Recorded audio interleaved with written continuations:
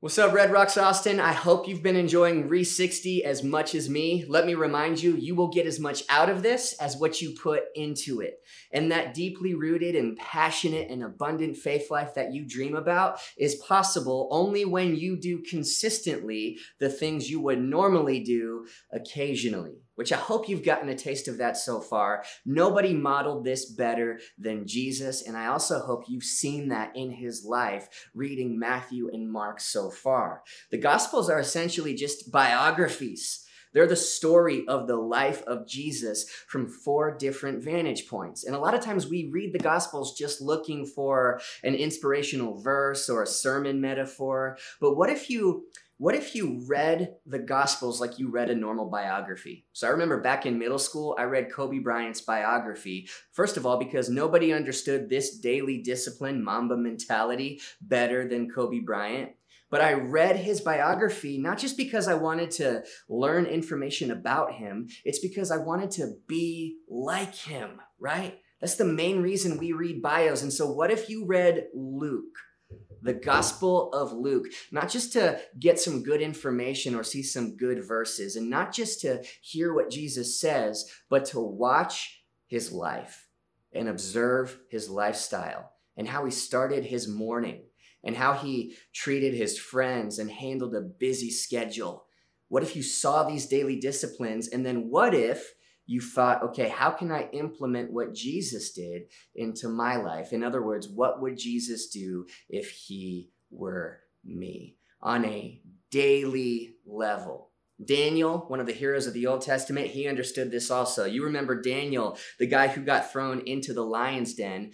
But the reason that Daniel had the faith to survive the lion's den is actually found in Daniel chapter 6, verse 10. It says this: when Daniel learned that the decree had been published, he went home to his upstairs room where the windows opened towards Jerusalem. So this is a day before he's about to get thrown into the lion's den.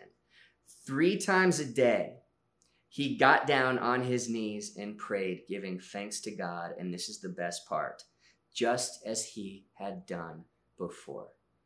He had his daily routine that he did, his Re60, his Re-lifetime, if you will. And he prayed that day, just like he had prayed yesterday, and the day before that, and the year and the decade before that. Because Daniel understood, hey, this one little day, this one little prayer session with God is actually of infinite importance when I start to stack it up with a daily routine that I see play out over a long period of time.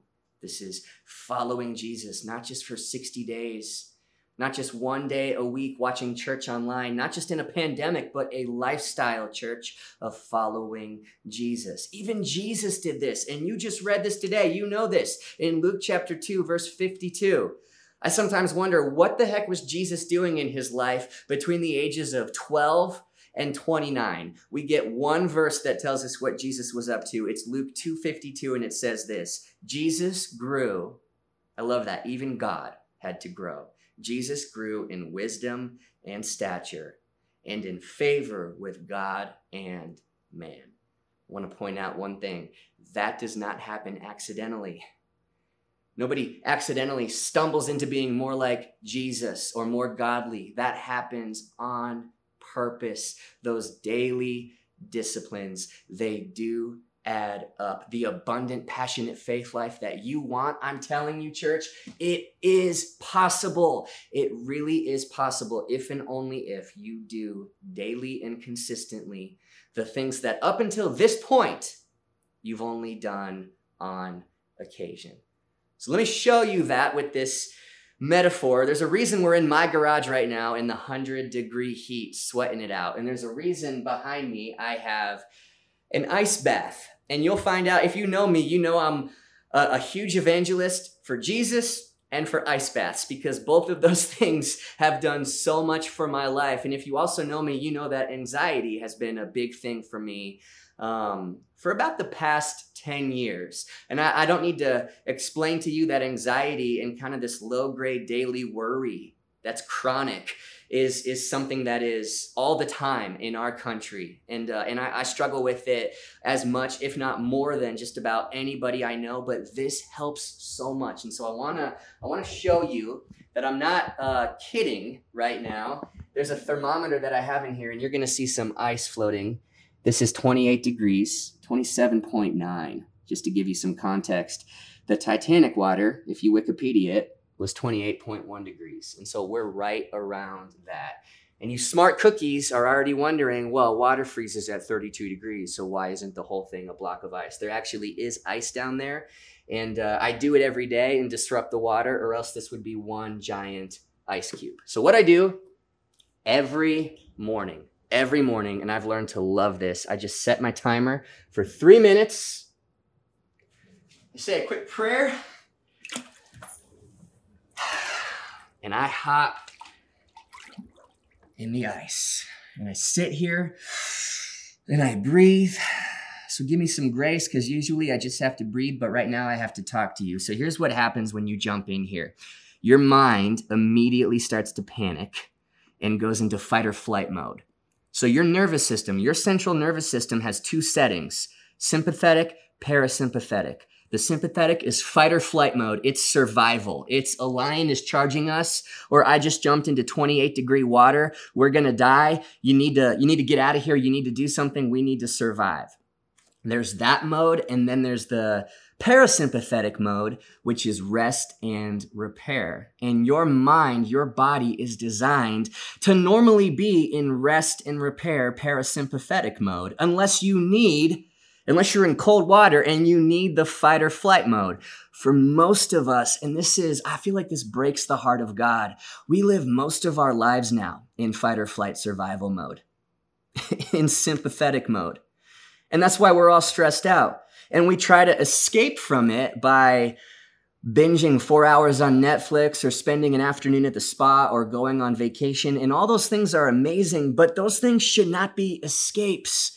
The only taste of rest and repair that we get should not be when we fly to Maui for a week. We are designed to live in that mode and occasionally be in fight or flight mode. And so here's why this helps me. I hop in, and immediately your body goes into fight or flight and starts panicking, and your brain tells you you're going to die. Okay. So I'm experiencing that right now, which is why you breathe through it.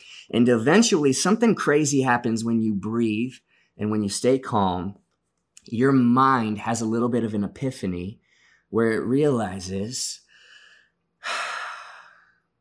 I'm okay. Even in the most extreme environment, 28 degrees, freezing cold, I'm actually okay. And I can get in my brain into the parasympathetic rest and repair mode, even in the storm, even in here.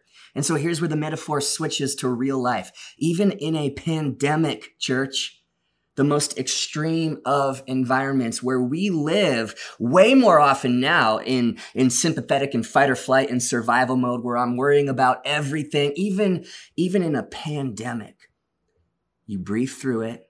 And what I do in here is I remind myself, Ruach, the Hebrew word for the breath of God, is closer than the very oxygen I'm breathing in. And you can be okay, even when you're not okay.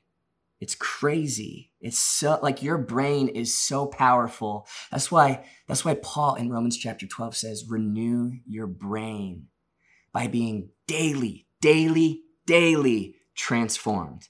You be transformed by the renewing of your mind. And if you can do that in a pandemic, if I can be okay in an ice bath, that's why it's helped my anxiety, because I get going with the rest of my day and my brain's like, I'm okay everywhere.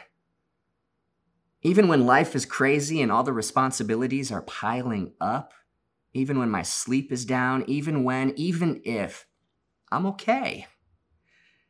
And you can realize that in a pandemic, I got Jesus.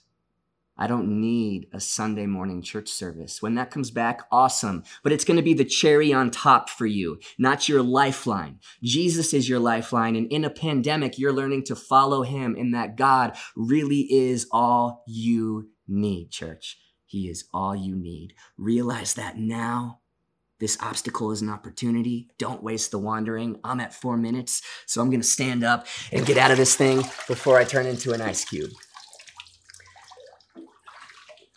Oh, give me just a moment. That's cold, man. It doesn't feel like 100 degrees out anymore. Also, physical benefits. You know what? Just email me. I'll email you back all the physical benefits. That's for another day. It's also very helpful in Austin in the summertime. Re60. We picked 60 days because it's a long time. This is not just 7 days, 21 days to get your butt in gear and clean up your life, because we do those things. I do those things all the time. And then 6 months later, I need another one. But 60 days is a lifestyle change. That's enough to develop habits 3 different times in 60 days so that you might get to the end of it having read your Bible every day and encouraged your friends and skipped a meal once a week, and you've been journaling, and before you know it, these disciplines just kind of start to become who you are. And you can follow Jesus in a pandemic, which means when this whole thing's over, and it will be, man, you can follow Jesus anywhere. Church, he's closer than the very oxygen that you're breathing in right now. So let this be a little kick in the butt. You're halfway through Re60. Do not quit, because I promise you right now, it might feel like you're out of breath a little bit, but give it 30 more days of you going hard at this thing. You're going to get to the end of it, and it's going to be a lot easier. It's going to be a lifestyle. You're going to be in it, and you're not going to want it to stop. And pretty soon, Re60 is going to turn into re-life. That's our prayer for you, church. We love you.